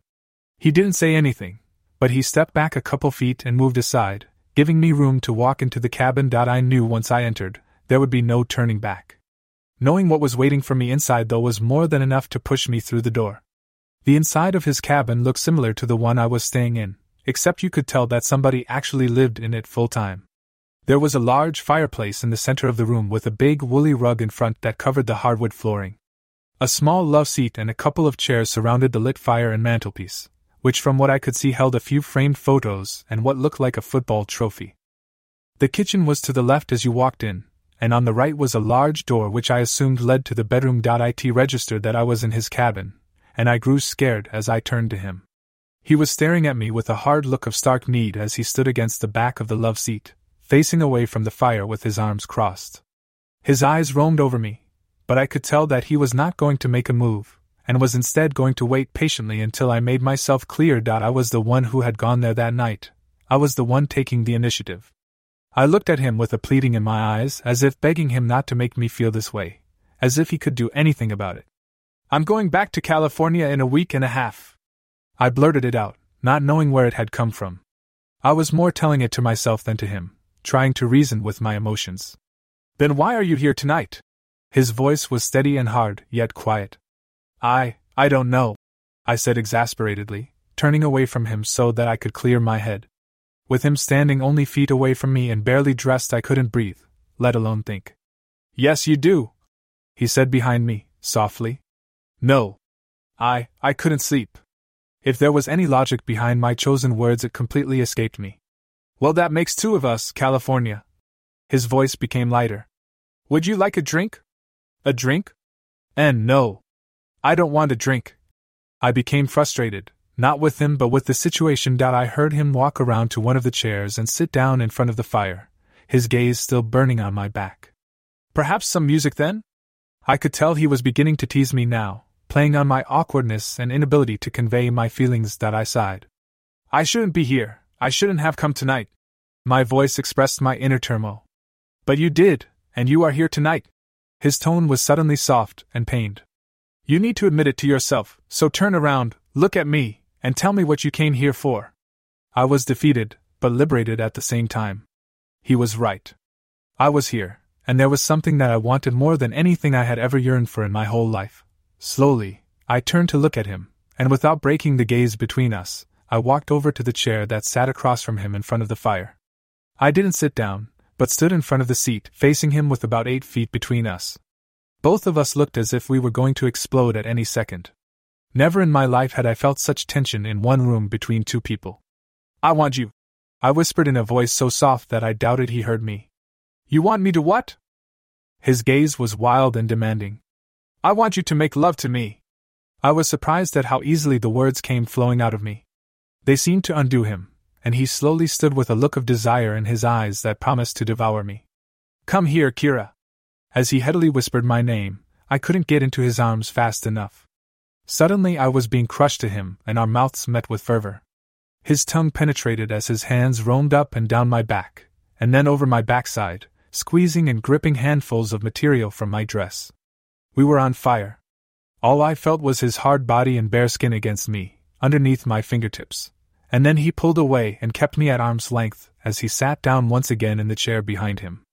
We have to slow down. I don't want to do this too fast. I want to enjoy every second of it. He was breathing hard, his eyes fierce and his body tense and stressed out. I closed my eyes and nodded, knowing how he felt. There would be plenty of time to ravish each other. Right now I needed him to be gentle. I looked down at his pants and saw the huge bulge that I had felt pressed against me just seconds ago. Did I do that to him? He reached out and took my hands, bringing me to stand in between his parted knees as he sat in the chair. His hands slowly moved up my arms to the tops of my shoulders where they rested for a moment. I tried to control my breathing, tried to stay standing as he seductively brushed along my skin with his fingertips. Then, he moved to grip the straps of my sundress, and in one unbearably slow motion, he peeled the garment off of me, and let it fall to my feet. The man truly sounded as if he were in pain as I stood there, inches away from him, in my white lace bra and panties. He let out a soft groan between jagged breaths while his eyes roamed my body.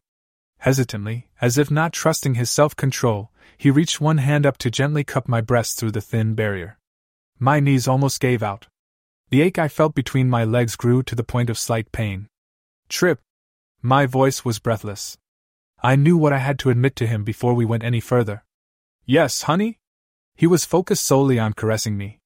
I'm not very experienced with this type of thing. Oh God, please don't let him stop. His fingers lightly moved over the outside of my brow while his eyes held a look of wonder as he softly pressed against my breast. He didn't look up at me until he realized what I was trying to get at. His eyes went wide. Are you a? I nodded quickly before he could get the word out. I didn't want to hear him say it. His stare went blank for a moment before he slowly stood, cupping my face. His hands were gentle as he stroked my cheek with his thumb. Kira, are you sure you want to do this? His eyes were cautious, waiting for my answer. Yes. The fact that he asked showed what a gentleman he was, but I didn't hesitate 1 second before giving my answer. Please, I whispered in agony. I'll die if you don't. That was all he needed to hear before he bent down and latched his mouth upon my neck. I moaned as his lips trailed kisses up under my ear and his tongue found a sensitive area behind the lobe. His hands wove through my hair, and I clung to him. The next thing I knew, I was being lifted into his arms and carried into the bedroom. His mouth never left mine as he sat down on the edge of the large bed, cradling me against his powerful body like he would a child. I certainly didn't feel like a child, though. He held me against him, his hands roaming my back while his tongue delved deeply, tasting my mouth. Sitting on his lap, that hard bulge beneath his jeans teased my soaked panties, driving me crazy. I was glad he was holding me now. I didn't know whether I could support myself at this point. I was so weak with need. Grab a hold of my neck, he whispered against my mouth. As soon as I did as he asked, I felt those hands on my back move to unclasp my brow. He stopped kissing me for a moment and stared into my eyes as he slowly slid the straps down my arms, unwinding my limbs from his neck as he did so. My first instinct was to hide myself. I'd never been so exposed before, and part of me was afraid to make myself so vulnerable to this man who seemed to be controlling my every move and thought with his touch. I made an X with my arms over my breasts as the bra fell to the floor. No. Don't. His voice was gentle but commanding. Let me see you, Kira. Defeated, I lowered my arms as he set me next to him on the bed. His eyes devoured me as he took in my large breasts and pink nipples, which were stiff and aching. Groaning, he lowered his mouth and kissed the very center of my chest while gently holding my back and pushing me down onto the bed. I knew this was going to happen from the moment I first saw you in the lodge, he said breathlessly as he adorned kisses across my body. I remembered the way he had looked at me that first time, like he was looking into my very soul. I knew then that it was inevitable. That you and I are inevitable. His voice was a heavy, erotic whisper as his lips finally found a sensitive nipple and drew it into his hungry mouth. I wasn't expecting the intense pleasure that coursed through my body as his tongue lapped over the peaks of my breasts. His head rose and he gave me a small smile as he cupped each one with his hands, delicately thumbing my nipples. I writhed and moaned beneath his touch, and he watched me as one hand then made its way down my body. Yesterday was torture, he whispered to me while watching me tremble. All I could think about was touching you, doing this. His hand gently cupped my mound over my underwear, and his eyes grew wide at finding how wet I was. Sweet Jesus, I think we have to take these off, sweetheart. My modesty had completely flown out the window, and I moaned appreciatively when I felt him start to lean over me and slowly remove my panties, which were now reduced to a sopping wet piece of cloth between my quivering thighs. I knew it was coming soon. I needed to be touched there. I would beg for it if I had to. He let in a sharp intake of breath when my hairless pussy became exposed. The underwear came off quickly, and soon I was completely naked. Tripp grabbed my arms and slid me to the top of the bed, where my head hit a pillow. His hands made their way down my body, caressing my arms, breasts, belly and thighs before taking hold of my knees and prying them open, revealing my throbbing cunt to his gaze. I had never been so exposed before, and I relished in the feeling of giving myself to Tripp in this way. Nothing had ever felt so right. Tripp, please. I moaned as his hands massaged my inner thighs. Sure. You want this, Kira. You want me to look at you, to touch you. His fingers moved to my dripping snatch, and as if he were caressing a kitten, he peeled back the slick folds, exposing me fully. My God, look at that. That's one of the most beautiful things I've ever seen, he said in awe as one finger pressed against the top of my slit before making a journey down. I moaned as he slowly moved over my exposed clit, and then down to caress the wet opening of my love canal. I lay there, naked and panting, overcome with desire. His hands were gentle but demanding, as if I was an untrained horse who needed taming. Slowly, he moved up and down along the outside of my sheath, but then, just as I thought he would push a finger in, he traveled back upward, juices dripping from his fingers, to press sternly against my clit. Oh! I moaned deeply as his middle finger began to slowly circle my swollen nub. Have you ever been touched like this before? He asked breathlessly in my ear. I couldn't form words at that moment. All I could do was shake my head back and forth against the pillow, crying out in pleasure. He moved his other hand up to my breast and in parallel motion, began to circle around my nipple with his thumb, once in a while grazing over it, and plucking it between his fingers. It was almost more than I could stand, his hands moving expertly over my soft, naked flesh. Then he replaced the hand on my breast with his mouth, suckling a nipple as if his life depended on it, as he positioned himself between my open legs. I had never had sex before, but I knew I wanted it. I knew if he didn't enter me soon that I was going to go permanently insane. Tripp, please! I need you inside me. The way I sounded, one would guess that I was being tortured, and it was true, tortured with pleasure. His mouth left my aching nipple and rose to kiss me gently, his hard, callous fingers still enveloped in the folds of my pussy. One finger slid inside my tight cunt as he gazed into my eyes, watching the effect he was having on me. Not yet, Kira, he murmured against my lips while giving me brief, soft kisses. There's something else first. I moaned and rocked against his finger, gripping it with my inner muscles. His mouth made a slow descent down my body, kissing and sucking everything he came into contact with. His tongue bathed me while I tried not to shatter into a million pieces. There are many ways to love a woman, he spoke to me sensually as he trailed kisses up my inner thigh. And this is one of my favorites. And with that, he dragged his tongue over my slit while his hands parted me open, making me vulnerable to his exploring mouth, which made an effort to taste every soft, yielding inch of flesh between my legs. He circled my clit with his demanding lips before drawing the hard, little nub in and sucking gently. My fists gripped handful of bed sheets as I cried out in ecstasy while he made love to me with his tongue. You taste amazing, he moaned as his lips caressed the slick, pink tissue. Like milk and honey, and heaven. I'm gonna. I couldn't see straight, I couldn't think straight. He knew every sensitive spot, knew exactly what to do. It was as if everything around me had disappeared and the only thing that was left was his mouth against my pussy. Yes, baby, come for me. Come for me with my tongue inside you. The part of his mouth he spoke of entered me at that moment, while a thumb came down to harshly stroke my clit. I was sent over the edge. Thank goodness his cabin was far enough away from the main spread, otherwise I was sure I'd have woken the entire ranch. Even I was surprised by the scream that tore from my lips as the throbbing in my loins exploded and tore my body in two. He rose and stifled my yell with his mouth, which descended down onto mine, enveloping my cries. As I rode out the pleasure, he softly kissed along my cheek and neck. One hand still cupped me between my legs. I still wasn't completely aware of my surroundings, still was locked away in a euphoric haze when I heard Trips sliding his jeans off. Breathing heavily, I opened my eyes to see him gazing at me with a look of starved hunger as he sat in front of me on the bed. My eyes traveled downward and widened as they saw the proof of that hunger. I should have known, was I expecting him to be small? Of course that part of him would be just as powerful as the rest of his body. Tripp saw my look of fear as I took in his size, and his male arrogance kicked in for a moment, while he gave a small chuckle. Don't worry, princess, it'll fit, he reassured me, as if reading my mind. He tucked a lock of hair behind my ear while giving me a heartfelt look. You're wetter than a summer storm. As he said it, the hand that cupped me began to once again start caressing. Dear God, how was it possible that this was happening again in such a short period of time?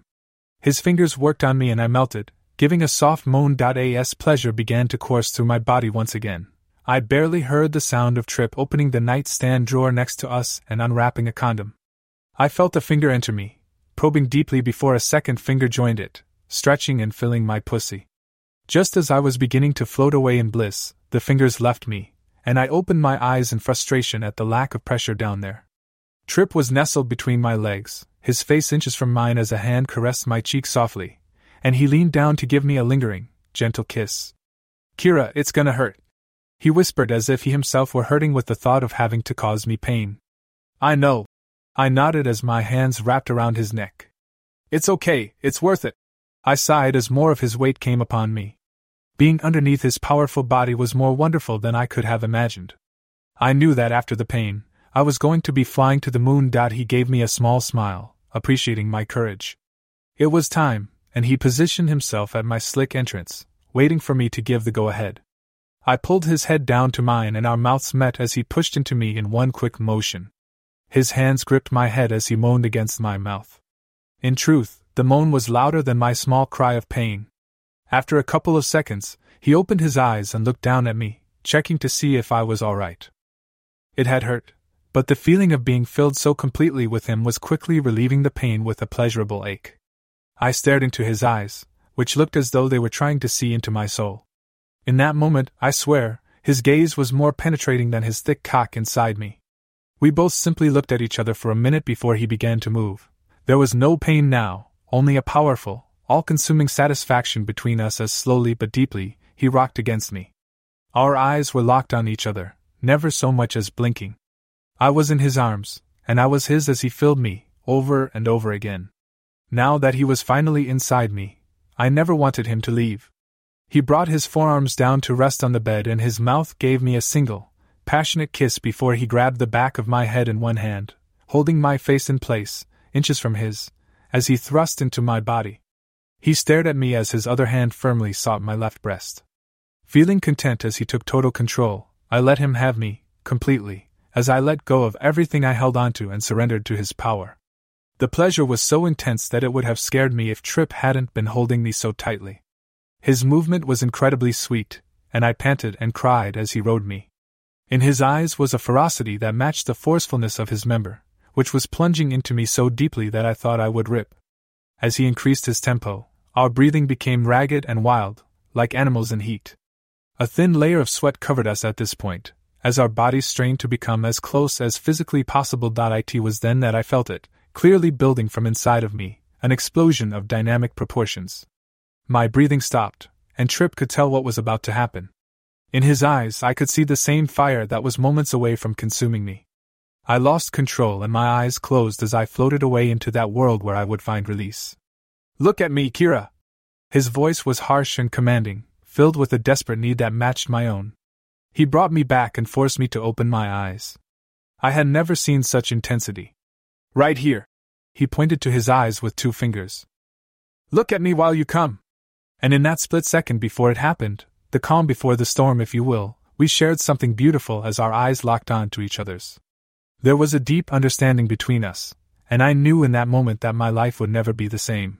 He pulled out once more, and when he entered me again, my body went wild and I shuddered and shook beneath him.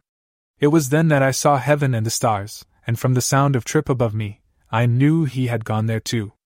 Our world came crashing down upon the 2 of us, and nothing else mattered at that moment. Nothing. There was just Tripp and Kira. A tear rolled down my face, not because of a particular sadness that had descended upon me, but rather because of the greatness and intensity of what we had just experienced, both mentally and physically. With the last tremors of orgasm running through us, he lifted me against him and sat back, cradling my face to his chest while he buried himself in my hair. I felt his soft lips graze the top of my head as I collapsed against his body. He turned on the bed and propped himself up against the pillows, bringing me atop him, my face still resting within his hands, against his hard torso.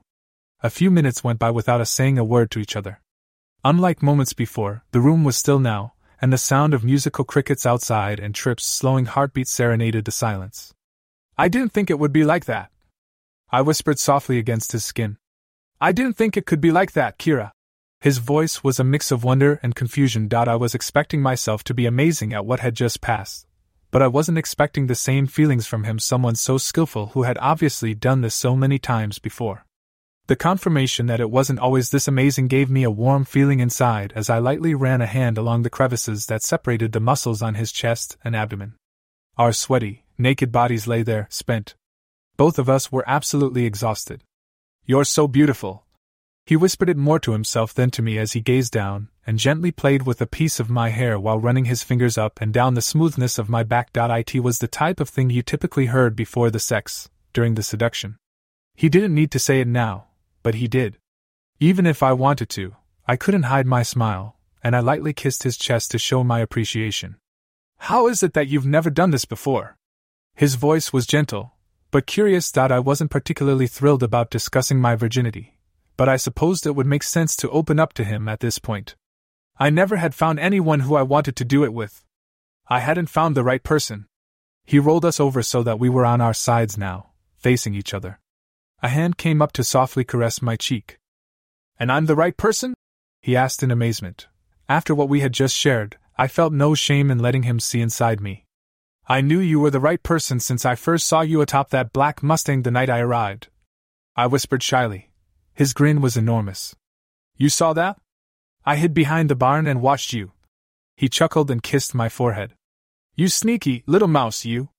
Always seem to be in places where you shouldn't be." I smiled. "I couldn't help it.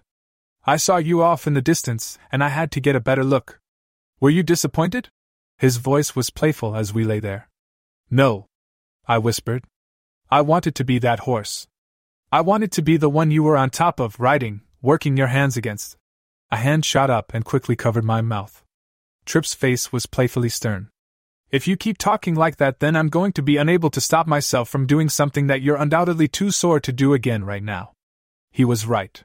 While we were together, joined, it was magnificent. But now that we were bathing in the afterglow of ecstasy, my body began to feel the consequences of our passion. There was a noticeable ache between my legs, and it wasn't the pleasurable kind. I smiled and apologized as he removed his hand. Then he flipped me over and nestled his head in the cradle of my neck, and he wrapped an arm around me.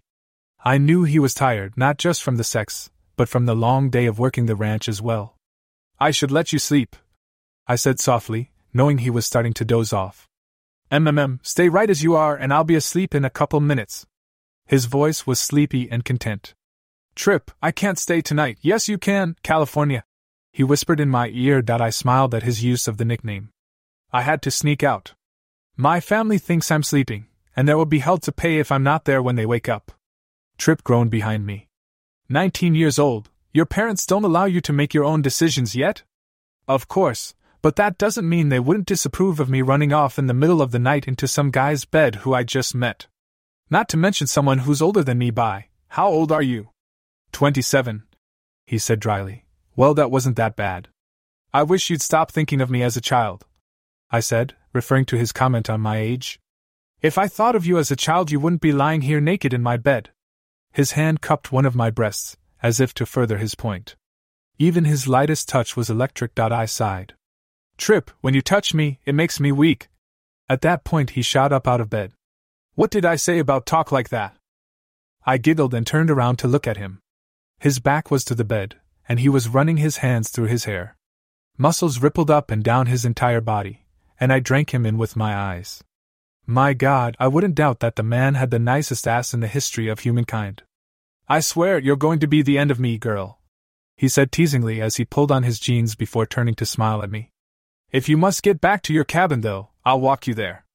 About 10 minutes later, after Trip had refused to let me dress myself, murmuring something about my wearing clothes being a sin as he slowly and quite agonizingly ran his hands across my body while putting back on my underwear and dress, we were walking back to the guest cabins. Favorite color? He asked as we took our time. Purple. Green. Like your eyes? I smiled. Favorite food? This had been going on for a couple of minutes.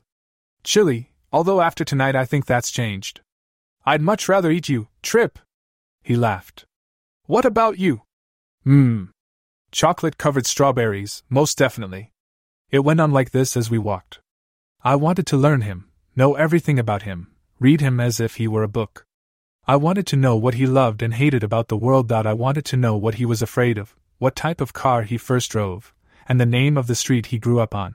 But for now we had this, our hands intertwined and our bodies embracing in the night. It took us a while to get to the main ranch. He kept stopping to kiss me and hold me. By the time we were approaching the cabin, I was dizzy. Spend the day with me tomorrow, he whispered as he nuzzled my neck, pressing me up against the back of the house. Yes, oh yes. I sighed as his hands cupped my face and his mouth once again slashed over mine.